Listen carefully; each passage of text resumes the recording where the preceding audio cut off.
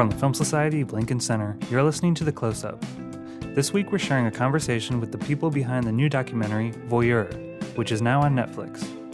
The film tells the unsettling story of Gerald Foos, who purchased a motel in Colorado in the 1960s and furnished the rooms with louvered vents that allowed him to spy on his guests, and of writer Gay Talese's controversial journey to write a book on the subject after 3 decades of preparation. Voyeur had its world premiere at the 55th New York Film Festival, and directors Miles Kane and Josh Corey joined Gay Talese on stage after the screening for a Q&A. Let's go to that now.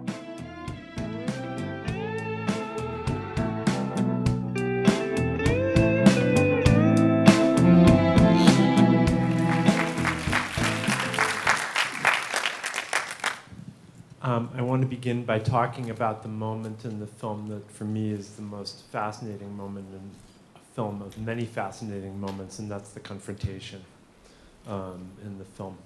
I wonder how it feels to, Gay, for you to have seen, when you saw the film as a finished product for the first time, how you felt about it, particularly in relation to that scene and the inclusion of it. It's a very obviously honest film. And I gave to Miles Kane and his colleagues access to me as so many people have given to me access to them. There's much about this film that's embarrassing, but there's much about the people that I've written about that are embarrassing. I've specialized, I think, from the time I was a young reporter at 25, trying to write about people that were disreputable. I think from Thy Neighbor's Wife that was mentioned, the gangsters I wrote about, the pornographers that I wrote about, the obscure people that I wrote about in my first book, called The New Yorker Serendipitous Journey, was writing about people who, were I not to write about them, would not have been written about. This voyeur is just a typical character. Perverted, no doubt. Certainly not celebrated, not admirable. Not the sort of person that would ever get on the Charlie Rose show. Charlie Rose is wonderful people, intelligent people, successful people, and admirable people. I go to the reverse. Wolf says, the right stuff, I read about the wrong stuff. This is the wrong stuff. This is my world, wrong stuff people. And yet, there is in this world that we live in, today as well as when I was young, so many stories of so many surprising, obscure people. When we saw in this film tonight, the rifles this guy had. And I was thinking, this guy could be, not that he had suggested that he's something murderous about him, but this kind of obscure character that people don't know very much about because he lives in the shadows, could have been that guy in Las Vegas. The guy in Las Vegas, so far as that we know, we don't know much about him. His girlfriend doesn't know anything. He had all those rifles, how'd they get in there? And he shot all those people, we don't know why. And this guy, the voyeur, I'm not saying he's potentially a murderer, but he's potentially a mysterious guy, is this guy that we don't know anything about in the Las Vegas story. Well, these people who are unreported upon, that are not given access to Miles and his people or me as a reporter, are mysterious. We live in the world of nonfiction. Netflix deals with biographies of real people, not made up people, real people. But real people are so mysterious. So I thought you two people and others that worked with you really caught a sense of the confusion and the complexity of human nature. This guy is just one of our vast character, a vast chorus of characters, assembly of characters that are so unknown in terms of what we know and are so typical of obscure people that every day we come to see them, but we don't know them. Anyway, I think you did a terrific job, both of you. Thank you.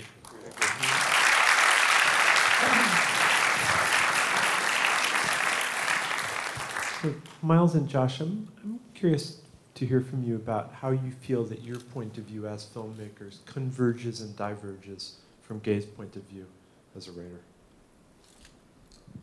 Well, I think going back to your question about the confrontation, which is obviously sort of a complex and confusing scene where we're having the journalist and the subject can talk to each other, confront each other, and we get involved, and Gay raises these questions of, who's in charge, who's the reporter here, but he says that line which always gets a laugh, where he says, these guys aren't credible journalists, they're only cameramen. And I think it always gets a laugh, not because it isn't true. I think maybe you're using the wrong word, cameramen, but there is a distinction that I think he was trying to get at, which was there's journalists and there's documentary filmmakers, and there is a difference in the form and the approach, and even just in the format of film versus the written word. I think there's very different approaches and strengths and weaknesses to both format. And so I think Gay was sort of hitting on something there that we've certainly thought about how we wanted to, but at the same time, I will just say, I've talked with Gay about this a little bit, but his style of writing about the new journalism style of being a subjective character and thinking of stories in terms of scenes, in visuals, it seems very inspired by cinema in some ways. I think a lot of the new journalism writing, and I always was kind of shocked by the similarities I felt between Gay's style of writing, where it's sort of favoring the truth over not exact facts. It doesn't mean you don't want the facts, but favoring truth and emotion as the leading narrative over just reportage, newspaper A, B, and C. And we can relate a lot to that as filmmakers, because we approach our films as character-driven stories, and we'll much sooner go for something that feels right, even if we don't maybe use the whole quote, we use just the part that evokes the idea. And our goal is to sort of evoke the truth through a lot of manipulation. And that's a whole other... As many documentary filmmakers do, and that's the new, it's not radically new, but I mean the past 10 or 15 years is you've seen a transformation in documentary cinema, and that's part of it. It's favoring story over, every line of fact.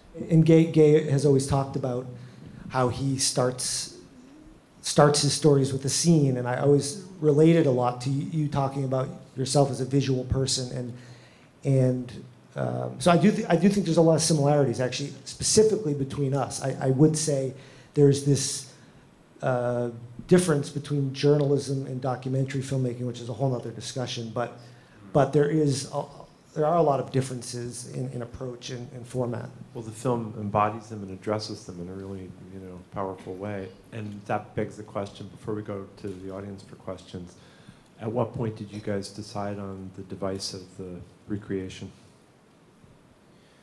So we knew that we needed to, the miniatures and the recreation, so we knew that we needed to tell some of these stories that happened in the past. And, Yes. We had a great team, and one of our executive producers, Jeremiah Zagar, we were talking about different techniques and how to represent things in the past, and obviously recreations come up a lot. So although we did utilize some of them, we wanted to use this miniature motel motif as a way to not only illustrate some of the stories that happened in the past, but also kind of emphasize this God complex that Gerald Foos had with his motel, staging scenes and kind of manipulating characters below. And we thought that worked really well, both as a device but also as a metaphor for what was happening. Yeah, I think it was in response to the critique that seems to be growing about a lot of reenactments is, are they doing something other than just showing what you're here? Are they visual wallpaper, or do they have their own deeper significance? And that's, like Josh said, the miniatures one were kind of a creative way to skirt around the obvious, narrative retelling, and thematically it felt right in terms of not only the God complex, the Gerald's dollhouse of wonders, but also being able to play with sort of keeping the audience guessing, what scale are we in now? Is it real? Is it not? Can you think a motel is real and then suddenly, oh, it's a miniature? And this element that obviously comes up later about fact versus fiction and sort of the blurred lines, especially with Gerald's approach to his whole legacy. Yes. We worked really hard to make the two visuals to marry very well. I mean, there's scenes in the film where we cut literally from miniatures to the actual motel, and it feels, I mean, hopefully it feels relatively seamless. But yeah, it does feel seamless. As a viewer, I can attest and to the that. the reenactments, we specifically decided it's one angle, it's a POV, it's what Gerald sees, and that camera does nothing else. When you see people, it's through the eyes of the voyeur. Yes. And even with that, we tried to, at the end, justify the use of that, sort of bring it back as another layer of when they look up and sort of expose you and Gerald and break the fourth wall. That was sort of an essential piece for us to kind of justify to ourselves, at least, the significance of using these different elements. Yes. One thing I'd like to add before this is over that I wrote about in the book. What is relevant about Gerald Foos observing reality, tedious as it is?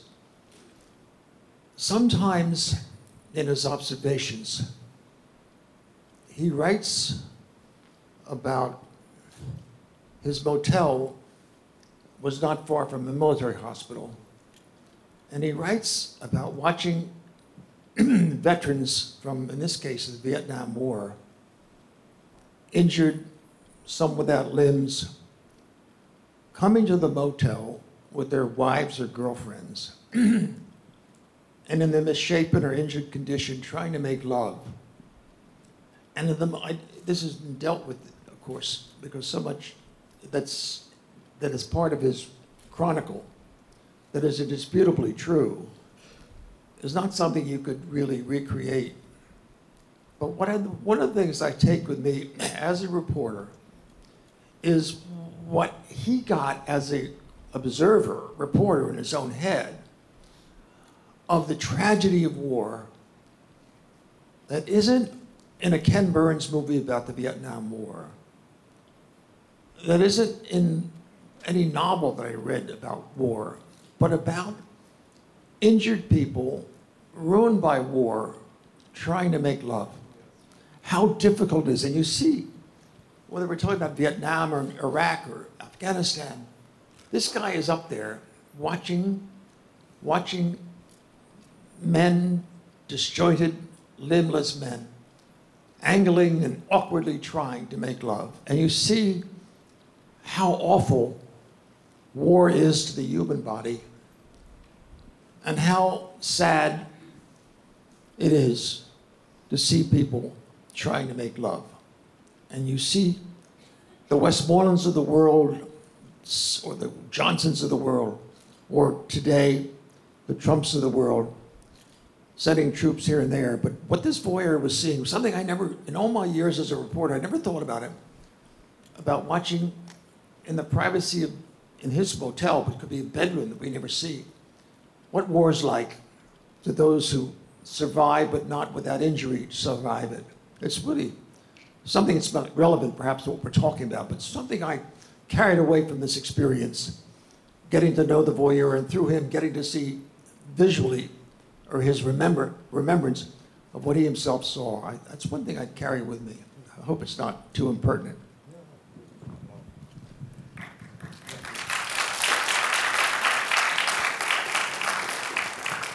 Does anyone have any questions?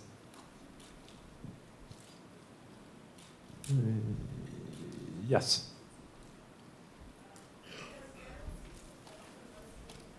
Yeah, has Gerald Foos seen this film and What are his thoughts? So Miles, Trisha, and I, Trisha Barkman's our producer. Trisha Corey. They got married. I got married.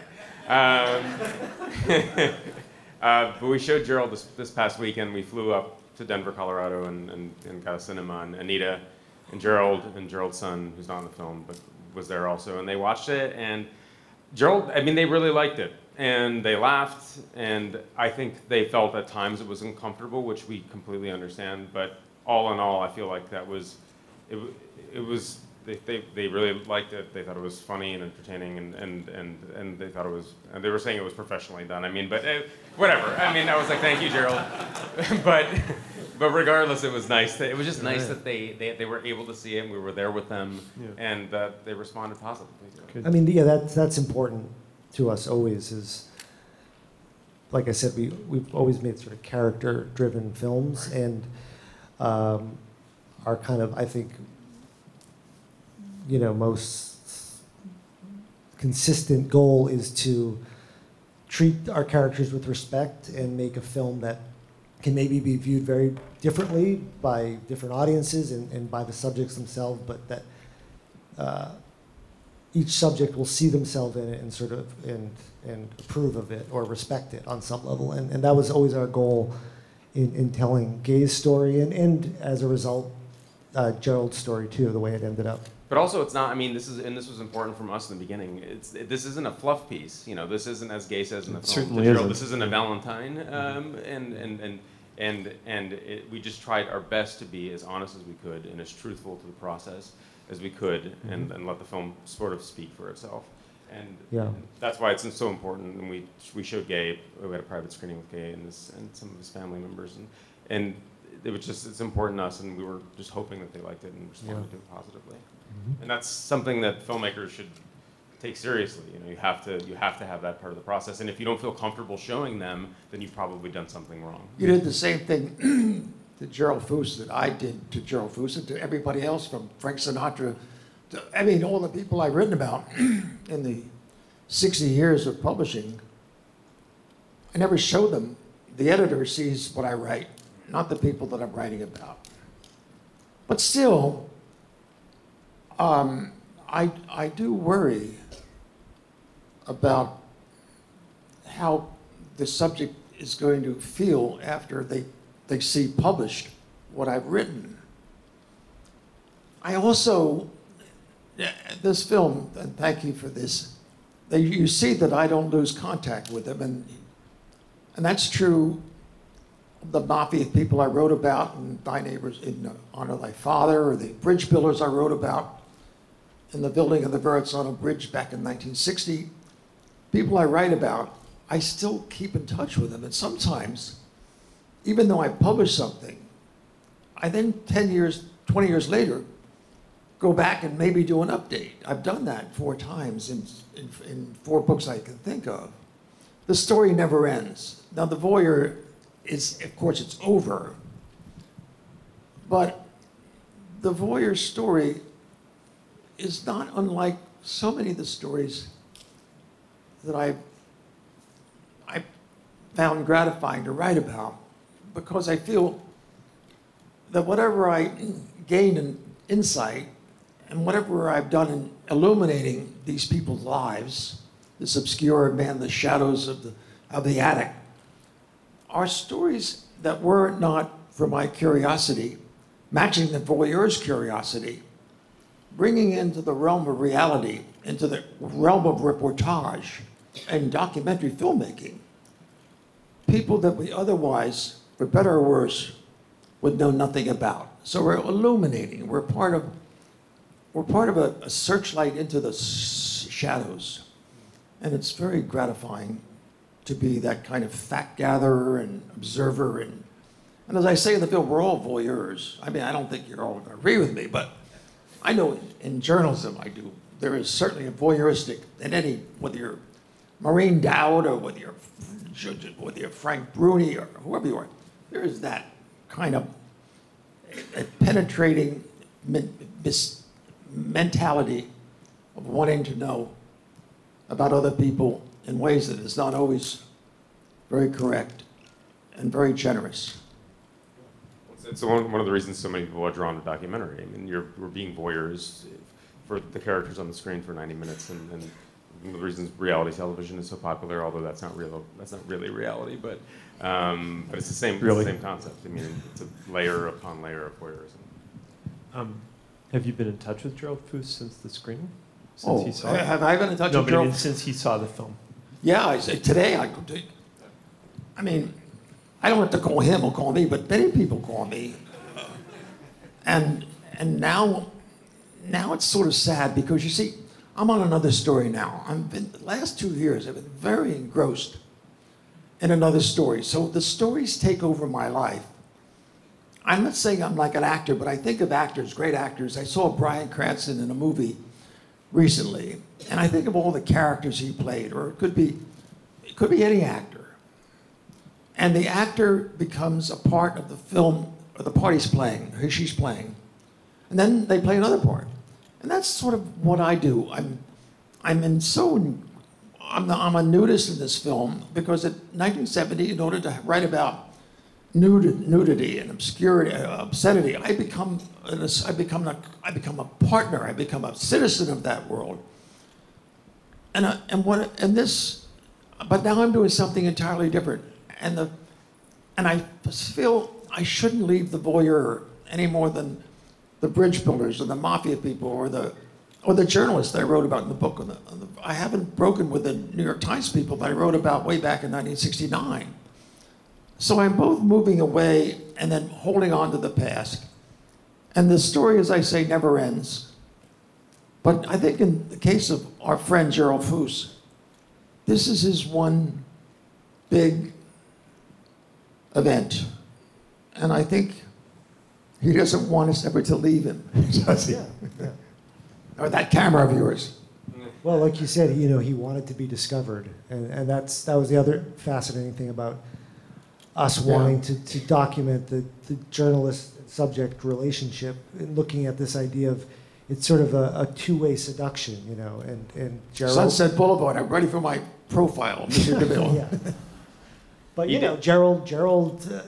Gerald wanted to be part of this process. Clearly, he sent Gay a fan letter and invited him to his secret lair, and he was a very willing participant, and I think, as Gay puts, wanted to either legitimize or at least redeem himself in some bizarre way, which obviously he's very confused and a bit deluded, but he had these kind of delusions of grandeur, and he thought, here's maybe a guy who can legitimize me. That was, I think, part of his attraction to Gay.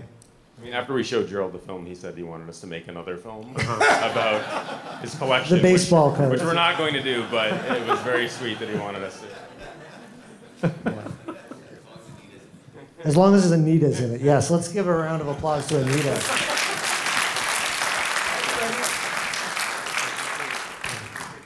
Scene stealer. Do you have anybody in the back? Okay, so the basic question. It's taking us kind of through the different changes in the film. That's true. The film does change as it goes along. That's an admirable quality of the film. And the question is, what is it that made you react the way that you did to the revelation that he was not 100% truthful in his claims and the dates were off? And to disavow the book. The Paul Farley moment. Yeah. Oh, I was, as I say, when I was on that television show, I overreacted. And I wish I had given myself a day or two before I talked to the Washington Post and said this is down the toilet, because 2 days later, I realized that even though the voyeur during those years was not, it's clear from the film, did not own, he had access to the place. But the Washington Post guy didn't tell me that, and I was so angry and embarrassed. Yes. And so I really embarrassed myself. Mm-hmm. And I was finally able to, I feel now, the book is true. Yeah. But at that time, I wasn't sure, and I was very upset. Well, I mean, that was one element I just wanted to point out of why we made the film we ended up making about Gay, which was sort of our intention from the beginning. Was after I met him while working at the New Yorker as a video producer, and then when Josh and I and Tricia and our great DP Chris started wanting to make a film, what I found amazing about getting to know Gay was that here is a writer who is a legend, a living legend, who could easily have a biopic made of him, a best of, or highs and lows, you know, all that stuff. But what was so exciting was that there was an opportunity to follow a present-day narrative of a writer who's already a legend, but who's still amazingly not going through the motions, not resting on his laurels, but as curious, I believe, as he was when he was 25, or when you see him on Donahue. I mean, the guy is driven by his passion for his work, and that's what was exciting to us about. We can tell a present-day unfolding narrative about a writer at work before you know what's going to happen, Right. and follow it through its conclusion is a very different thing than looking back on all the chapters that have been closed in history and say, well, here's what happened here, and here's how I felt about it. And you know, it made for obviously some difficult scenes, and seeing Gay go through some of these challenges. But that's what was sort of so intriguing to us, especially the fact that this story in particular, the voyeur story, was a natural way to tie back in Gay's earlier career, because this wasn't just some random story he stumbled upon five years ago. This was something tied to him at the height of his career that he had stuck with, and so it was kind of felt like a nice way to both be in the present and also echo the past. And so it was while it was really tough, it was fascinating to see Gay dealing with some of these accusations and the sort of the final third of the movie where Gay's being accused of these things and has to kind of navigate his way through it. Anyways, just wanted to make that point. Yeah. That's a very interesting question. Good question. This is a question about Gerald Puss's varying reactions to at different moments in the movie, but specifically to the fact that he reacted so negatively, or so unhappily, I should say, to things that he saw in print, but then so happily to the TV show appearance and to the film itself. And why is it that people react differently to things that are written about them as opposed to things that are said about them where they're seeing them before their eyes? Well, I mean, I think Interesting. I mean, that's a good question. I'm not totally sure, but I think that maybe I think Gerald's negative reaction came mostly from the Denver Post article, which was very cold in its writing and hard, and there was no empathizing with him as a character or understanding him. or just context, yeah. Yeah, Okay. the context you'd need.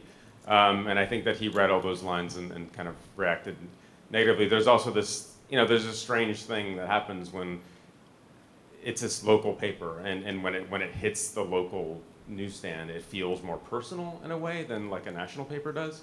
And I feel like maybe it felt closer to home, and maybe like those stories were invading his home in a way that the New Yorker, although obviously a humongous magazine, but we went to the bookstore to find the New Yorker, and we could barely find a copy. So but the Denver Post, as Gerald says, everyone reads the Denver Post. So it felt more close to home in a way. It's all over the Twin Cities now. Yeah. Favorite line. Uh-oh. Well, I also, on more of a philosophical level, what I found, and we were all kind of bracing to see what we would witness in this moment, but in sort of, thinking about Janet Malcolm's Journalist in the Murder, which this is not, but it was certainly interesting to reference that book, and she focuses on this sort of world of kind of pre and post publication, and that goes for the written word, but also goes for our experience as documentary makers. It's true, you enter into this sort of mutual trust and sense of needing something from each other, and there is sort of, she writes about the kind of shock that a subject can feel at the moment when something is public, and they sort of are a bit disoriented about what their role is, or maybe even was, and that maybe they weren't really in control. And as Gay points out, if you were in control, this would be an illegitimate work. There has to be a separation, but I think that separation gets very blurred during the reporting process, but it's suddenly crystal clear the second the words are printed on the page. Or I think, if this had not been about a movie about a book, and Gerald watched this as the first external visualization of him, he may have reacted the same way about us showing his baseball card collection. I think he had a few rounds to kind of get some of that shock out. But I think that's also what we're capturing in that's amazing scene, is him being disoriented and needing to gain some control and lashing out at Gay, who he feels owes him something, or that they had some sort of understanding that Gay would write only kind things about him or wouldn't talk about certain things. And so it was an interesting, just raw moment that I think spoke a lot to that sticky and sort of complex relationship. In all nonfiction. In all nonfiction, I mean, that's what I'm saying. In this case, it was to Gay's quotes in the Denver Post, but it could have easily been to, I think, a nonfiction film too. So. I think we have to wrap it up for the night, but I really want to thank you for bringing us this. Thanks a lot, incredible everyone. film. Thank you. Thank you, everyone.